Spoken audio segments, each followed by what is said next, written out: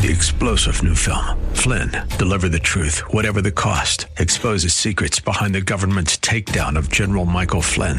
Flynn knew what the intel world had been up to. He ordered the first audit of the use of contractors. This set off alarm bells. He told the truth. He was the most dangerous person for Donald Trump to hire. They had to get rid of Flynn. Flynn, deliver the truth, whatever the cost. Available now. Watch it today. Go to salemnow.com. salemnow.com. To disrupt what was currently being offered in the investment advisory world as far as financial advice goes. I looked at the other side of the fence and said, I don't want to be anything like that. I don't want to be a broker. I don't want to be an advisor who sells things on commissions. I don't want to be someone who hurts someone. I didn't want to disrupt as much as I wanted to bring a genuine, kind, and passionate approach to financially being savvy and trying to get ahead. I saw my father work till the day he died. That still bothers me. My dad died at 58, way too young, cancer, right? But at 52, he had a massive heart attack, which probably gave him another 6 years of good life because that's when they found the cancer. So as I approached 50, I'm like, whoa, I need to start thinking about some of this stuff. And it gets kind of down. And then the COVID kind of hits, and you're like, whoa. COVID's been a blessing for me on some levels, and on some levels it's been pretty horrible. I've got to know my loved ones better and more personally and intimately than ever before, and I love them. That's a good thing to say. The divorce rates are spiking in COVID as people find out they don't love each other. Interesting, right? And my advice on divorce is consider mediation. There's no sense in two people getting lawyers and hating each other for an eventual split, just so you could say you were right. He cheated on me. He cheated on me emotionally. He cheated on, get a mediator. Save $10,000, $20,000, $30,000, $40,000. In my opinion. I know some lawyers are bristling right now like, oh, well, you just probably killed a person. No, these people actually used to love each other. Try to find that again what was Gwen and Chris Martin's conscientious separation? Ugh, it just sounds awful. Anyway, one of my favorite movies is an inspiration to me right now. Rewatching it's kind of tough. Cameron Crowe's directorial debut had a character in it, Lloyd Dobler. Lloyd Dobler is probably one of my characters that influenced me. He would say things like, one of his great quotes is, "You must chill. You must chill." And that means wigging out has never accomplished anything. And it's really obnoxious to people that you're around if you're a spaz. Breathe deep, stay calm, think clear. Meditation has turned me from someone who was anxious in my 30s to much, much more chill. At one point in time in the movie, there was a quote, "There's no food in your food." I agree with that. So it's during the coronavirus COVID lockdown, I've lost 9 pounds, and then I started getting psycho crazy on myself. I'm like, I wonder if I lost 20 pounds of muscle and I've put on 10 pounds of fat. Like, that's a net negative, right? So I can't even be happy at this point in time because I still have that anxiety thing going on. I work really, really hard to get you into retirement. That's my goal. In Say Anything, Lloyd Dobler once said, I don't want to sell anything, buy anything, or process anything as a career. I don't want to sell anything bought or processed, or buy anything sold or process anything sold, bought, or processed, or repair anything sold, bought, or processed. As a career, I don't want to do that. These are crazy times in society. Try to do what you love. Try to love the people that you love. What makes time fly? It's knowing that in your heart that you're not answering phones or delivering pizzas or doing whatever hustle you have to just to remain, pertinent. I know we can't all do that. 2 more quotes from the movie. Why can't you be in a good mood? How hard is it to decide to be in a good mood and be in a good mood once in a while? I think there's a lot to be said for our emotions, and one of them is optimism. And I don't want you just to be in a good mood and enjoy the day in a stupid kind of way. I want you to be in a good mood and be optimistic. There's a lot to like in these current situations. There's still some horrible things going on. I've done the math. I haven't done the math, but don't we always have something horrible every couple years? Whether it's terrorism or recessions or depressions or horrible dictators destroying their people's health or COVID or Ebola. Isn't there always something? So try not to get too caught up in this. Okay. Final quote was, nobody thinks it will work, do they? Talking about a relationship Lloyd Dollar had with Diane Court. And he says to her, she says, nobody thinks it'll work. She's a smart Ivy League girl, and he's kind of a kickboxing guy. And he goes, no, you just described every great success story. A lot of great small businesses are going to fail right now. And the next 6 months, a lot of great small businesses are going to rise out of the ashes and offer something new to the society. It's goofy and stupid, but my mind's always doing goofy and stupid things. I was hanging out with some neighbors doing that happy hour, 6 feet, 12 feet apart kind of thing. And I might have had an alcoholic adult beverage. I had a ticket for one, so I used it. And I'm feeling pretty good. And one of the funny ideas that I threw out, I like trying to make people laugh. I said, we should go on Shark Tank and come up with a business plan of like really attractive dogs or really attractive children that people could rent so they can walk around the neighborhood with their really attractive dog, and everyone go, oh, I didn't know Rob had a really attractive dog. Or maybe a wife that's like 30 years younger. Oh, I didn't know you married really young. Ooh, interesting. And just try to find the positives right now. You know, your whole life you've looked at a company like Disney and said, I wish I could own that. You can. You can now own 1/2 of one share. Robinhood will let you do it. Charles Schwab will let you do it. You can now own stocks. There's no barrier to entry. And the best time to buy your great favorite stocks are when everyone else is selling them. Can you not find optimism in that? Now, if you think Disneyland and Disney World is going to be covered in vines and that Reese monkeys and gorillas are going to be like taking over and talking, probably not a great time to buy Disney. But again, that goes into that optimism, pessimism, being happy, being sad kind of thing. Try to find some positives. I'm Rob Black, talking all things financial. You can find me online at newfocusfinancial.com. That's newfocusfinancial.com. Catch Rob Black and Rob Black and Your Money live on the Bay Area airwaves, weekday mornings from 7 to 9 on AM 1220 KDOW and streaming live on the KDOW radio app or KDOW.biz. I'm Rob Black, talking all things financial, money, investing, and more. You can always find me online at robblackshow.com. Don't be shy. Let's bring in Patrick O'Hare, briefing.com, to talk about the economy, to talk about the stock market, maybe some of the things that he's seeing out there. How are you, Mr. O'Hare? Good morning, Rob. I'm doing fine. Thank you. So what's the vibe out there from week to week? Well, maybe month to month, we're seeing kind of a big psychological change. Where are we at these days in the markets? Well, there's no question there's been a psychological change, and it's been perplexing in some respects, because you obviously, excuse me, you can see in the behavior of the stock market that it's disconnected in a sense from what the fundamental economic reality on the ground is right now.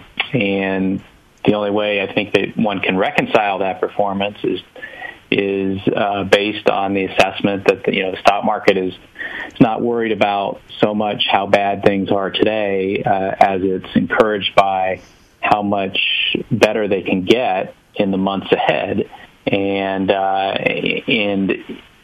kind of bridging the divide between now and then is the faith in the Fed put and the development efforts toward discovering a vaccine for COVID-19. And those have been two very strong supportive influences here that have continued to help prop up stock prices. But, we do contend that at this level where you're pricing in and what, if you accept forward 12-month earnings estimates, you're at about 20, almost 21 times forward 12-month earnings estimates, which certainly seems rich. in light of what's going on around us. And so I think you're going to continue to see now the market sort of have this bit of a tug of war, if you will, between the optimism of reopening and the pessimism about, valuation and the idea that a lot of that good news has already been priced in. So you can kind of probably see a market chop around now here in a trading range for a bit. It's interesting times, to say the least, and I saw a quote that I think was after we talked last week that market strategists hate this bull market that we're seeing because there's a disconnect. And then, we know earnings are probably going to get worse they're going to get worse before they get better, and job numbers are still getting bad. But I also saw a report this week that said buy in May, because that's when the rally is going to come, because that's when you least expect it. And I don't necessarily disagree with that. We know there's stimulus out there, and it just gets confusing trying to market time this, because sometimes you almost want to be counterintuitive because everyone knows it's going to be awful out there. Does that make any sense? And where do you fall on that conspiracy theory of mine that maybe we do buy in May because it makes no sense and wait for the correction in the fall? Yeah, I think you have to respect the risk of buying in May. Perfect. Well said. And the reason, really the reason I say it is because there are, other reports out there in terms of fund flows that suggest that, large money managers are still underexposed to this market and still sitting on a lot of cash. And there's certainly a large contingent of market participants out there that see that as a contrarian type of indicator.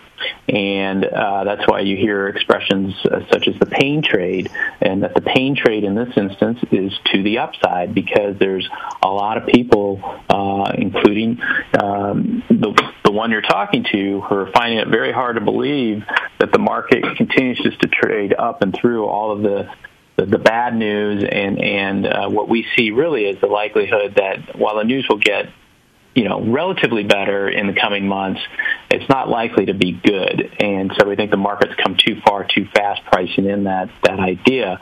But nonetheless, when you see a market continue to be resilient in the face of bad news and continue to see these mega cap stocks go up day after day, there's a fear of missing out that kicks in for money managers who, don't want to underperform benchmarks, and as well as for just, regular individual investors who, who understand that this market, coming out of the 2008, 2009 financial crisis, went a long way riding the Fed put, and is probably, banking on that continuing to be the case as we come out of this experience. So taking a look at some of the data that we're now getting, ADP is saying it's going to be rough out there. They're a payroll company. The jobs number on Friday, we know it's going to be bad. Some have suggested we hit 20%, as high as 25, maybe 15. It's tough to put a finger on it, but what do you expect from the jobs report and maybe the market reaction? Because it seems like it's going to be headline scary coming up. There's no question. The headlines are going to be awful surrounding this report. And the ADP report we saw out today, suggested as much, right? But of course, the market reaction has been pretty muted, all things considered, and actually pretty good in the face of such a really bad number. And that again goes back to this idea that the market it knows this was going to be bad. It knows on Friday things are going to be bad. And yet it thinks things are just going to get progressively better, month after month from here. That'll be true to a certain extent, right? When you're coming off of such a depressed base, everything is going to look pretty good. I can hear the campaign cry now going in front of that election that, the third quarter could potentially be the strongest growth on record, right? But you're coming off of what might be, an annualized decline of somewhere of 30 to 40% in the second quarter. So I would hope it would be the strongest growth on record in the third quarter. We could all hope for that. But there's a caveat, there's an asterisk attached to that. And I think as it relates specifically as we look at the employment picture here, if you see a, mid to high teens or even a low 20% type of unemployment rate. That's clearly terrible. Going from 20% to 10% is really good, but 10% itself is still really bad. And I think that that's the reality that's going to be coming to the market here in coming months, is that, when you see such high levels of unemployment, you're going to continue to see subpar levels of consumer spending and subpar levels of growth, all things considered, and then the market will have to reconsider its valuation perspective at that point. So you can kind of get away with things here, I think, for a few months, certainly levitating at these higher levels. But, in our estimation, I think the fundamental reality is going to become apparent here in coming months as well, that the market is probably ahead of itself here in looking for some really truly robust economic activity that's good in an absolute sense and not necessarily in just a relative sense. So, the work that you're putting together right now, what do you see as maybe the next set of things for us to focus on? We've had our cancellation of big events. We've had our stimulus. We've had a lot of things line up. The Federal Reserve say unlimited bazooka. We'll do whatever we need to support cash flows of companies. What's next on the agenda? Just kind of live and let die, kind of stand around and wait? What do you see? Well, will be the reaction and the response to these reopening efforts across the country. Okay. How quickly do things come back? Do they prove people like me wrong? In suggesting that we're not going to see a V-shaped economic recovery. So that's one component. And then, of course, as you roll through the summer months and those fall months approach, based on what we're hearing from scientific experts right now, we're likely to see a reemergence of COVID-19 in a big way. And what happens then? Where are we at that point? A lot of unanswered questions, but that's certainly looming out there and could be a force to be reckoned with, not only because of just what the health impact could be, but obviously what the economic impact could be and what the political impact could be of the economy shutting down again right in front of the election. Got a couple minutes left. I always like to leave the last few minutes to you to give us insights, softball pitch, so to speak. What are you working on? You have a big column that comes out on Fridays, the big picture for briefing.com. I always like to draw upon that. But again, ball's in your court. Any thoughts? Well, it will most likely revolve around the employment picture. It kind of it lends itself to that right now because we have that big employment report on Friday. But it's not just the report itself, but it's how the market reacts to it. And we've talked a little bit about that today, Rob. And I think that'll likely be the focal point for this week's big picture column. And it'll take some serious thought, certainly, because there's going to be a lot of really bad data, and it's going to be a report unlike anything I've ever seen or pretty much anyone's ever seen in their lifetime, and we'll have to see how the market reacts to it. It's interesting times because I checked my net worth in the last week, and I'm like, it's not that bad of a year for me.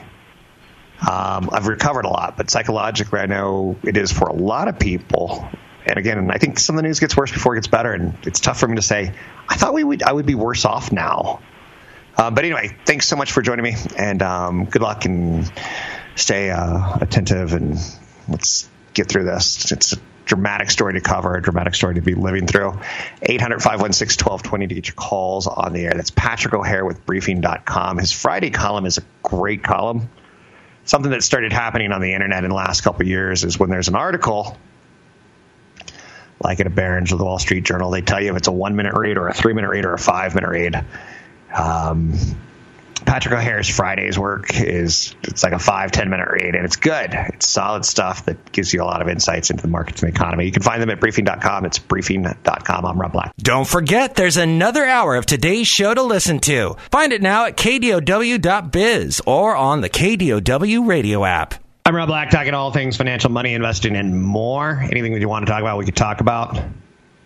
Boy, there's just a lot of confusing images in the world today. I don't care if you're Republican or Democrat, but to see the president at a COVID-19 or at a N95 mask factory where the people walking with them weren't wearing masks, and the people that were walking around were wearing masks, it's just a conflicted image. And I think that has to be affecting you and your portfolios, and your portfolio health and your psychology on investing. 800-516-1220 to get your calls on the air. 20.2 million jobs were lost in April, double the last recession. Wow. The payroll provider, ADP, said the declines in April were so widespread and left hardly any sector of the economy untouched. That sounds about right. Keep in mind, different recessions, like when you saw a financial crisis, you saw a lot of bankers lose jobs. I know, no one's going to cry for the bankers. But this is more perverse. It's more widespread. Oil's rebound stalled today, finally, as storage tanks keep filling up. Good news and bad news. Got a lot of oil to burn off when the economy starts to open back up that we won't need to pay for. But if we had more storage space now, and the storage space wasn't as expensive as the cost of storing it, you get the idea.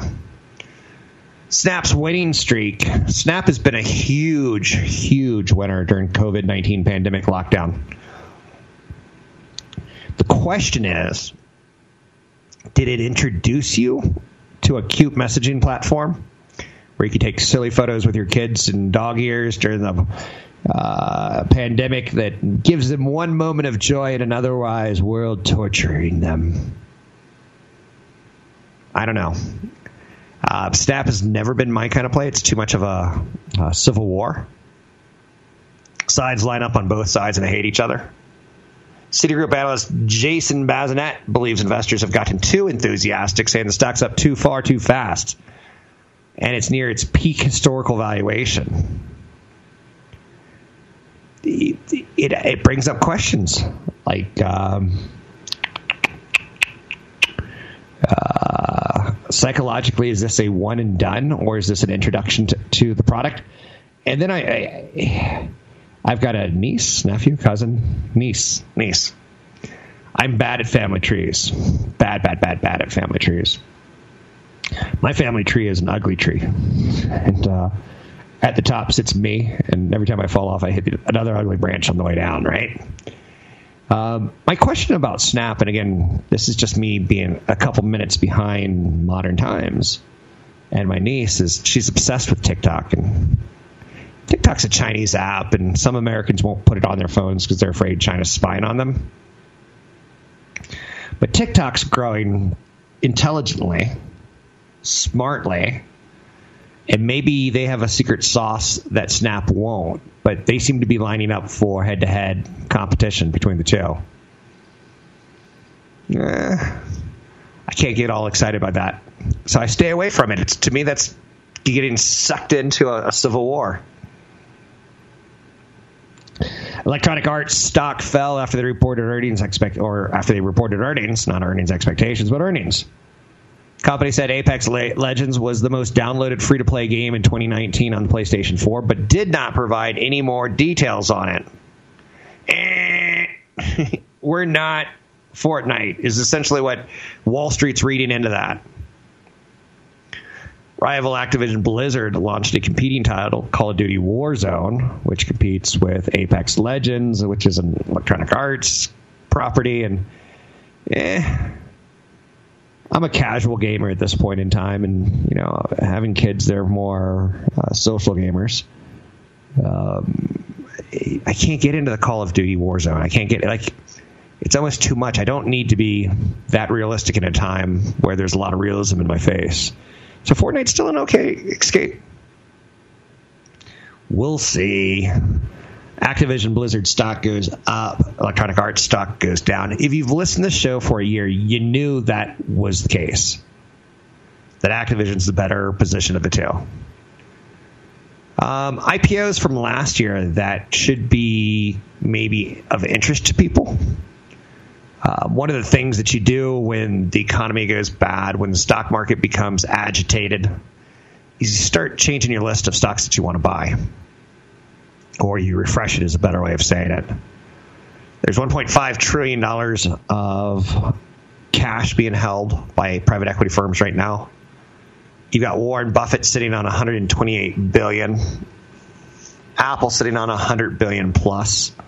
These are, for a couple of these companies and a couple of these situations, these are record levels of cash. And sometimes cash, it burns a hole in your pocket, right? So a lot of last year's IPOs that have probably been born at the wrong time as far as publicly traded companies like Beyond Meat suddenly will become a little bit more interesting potentially to people that have cash to deploy. We still haven't seen a lot of mergers and acquisitions. Although, I'll be honest, we've seen some good things. Skyworks is a semiconductor company that basically said good things for the wireless communication semiconductor world already this week. So you look for your clues in a little way. A clue could be a major merger, a major acquisition. It could be a major bankruptcy. It could be something like Disney's quarterly profit tumbles 93%. I used to be mean to Disney when I was doing radio in the 1990s. I'm like, what a piece of poop company. Do you remember in the 1980s and the late 80s and the early 90s when Mickey Mouse would come on TV and go, oh, hey, kids, we're releasing Cinderella on DVD. And Mickey would hawk Cinderella on DVD. Mickey would hawk Cinderella on Laserdisc. Mickey would hawk Cinderella on VHS. And you'll get a free sticker if you order it today. In the 90s, you're like, come on, stop playing our kids. And then you kind of soften and you're like, oh, I get it. You're a brand that can pull out Cinderella because as a little girl, my wife played Cinderella. And she wants to do Cinderella with her little girl kind of thing. You get the idea. I'm digressing massively. But we went from evil company that makes money, has a rate called the money rate, to down 93%. Maybe that's as bad as it gets for them, and you feel a little bit of pity. I'm Rob Black, talking to all things financial, money, investing, and more. Find me online at newfocusfinancial.com.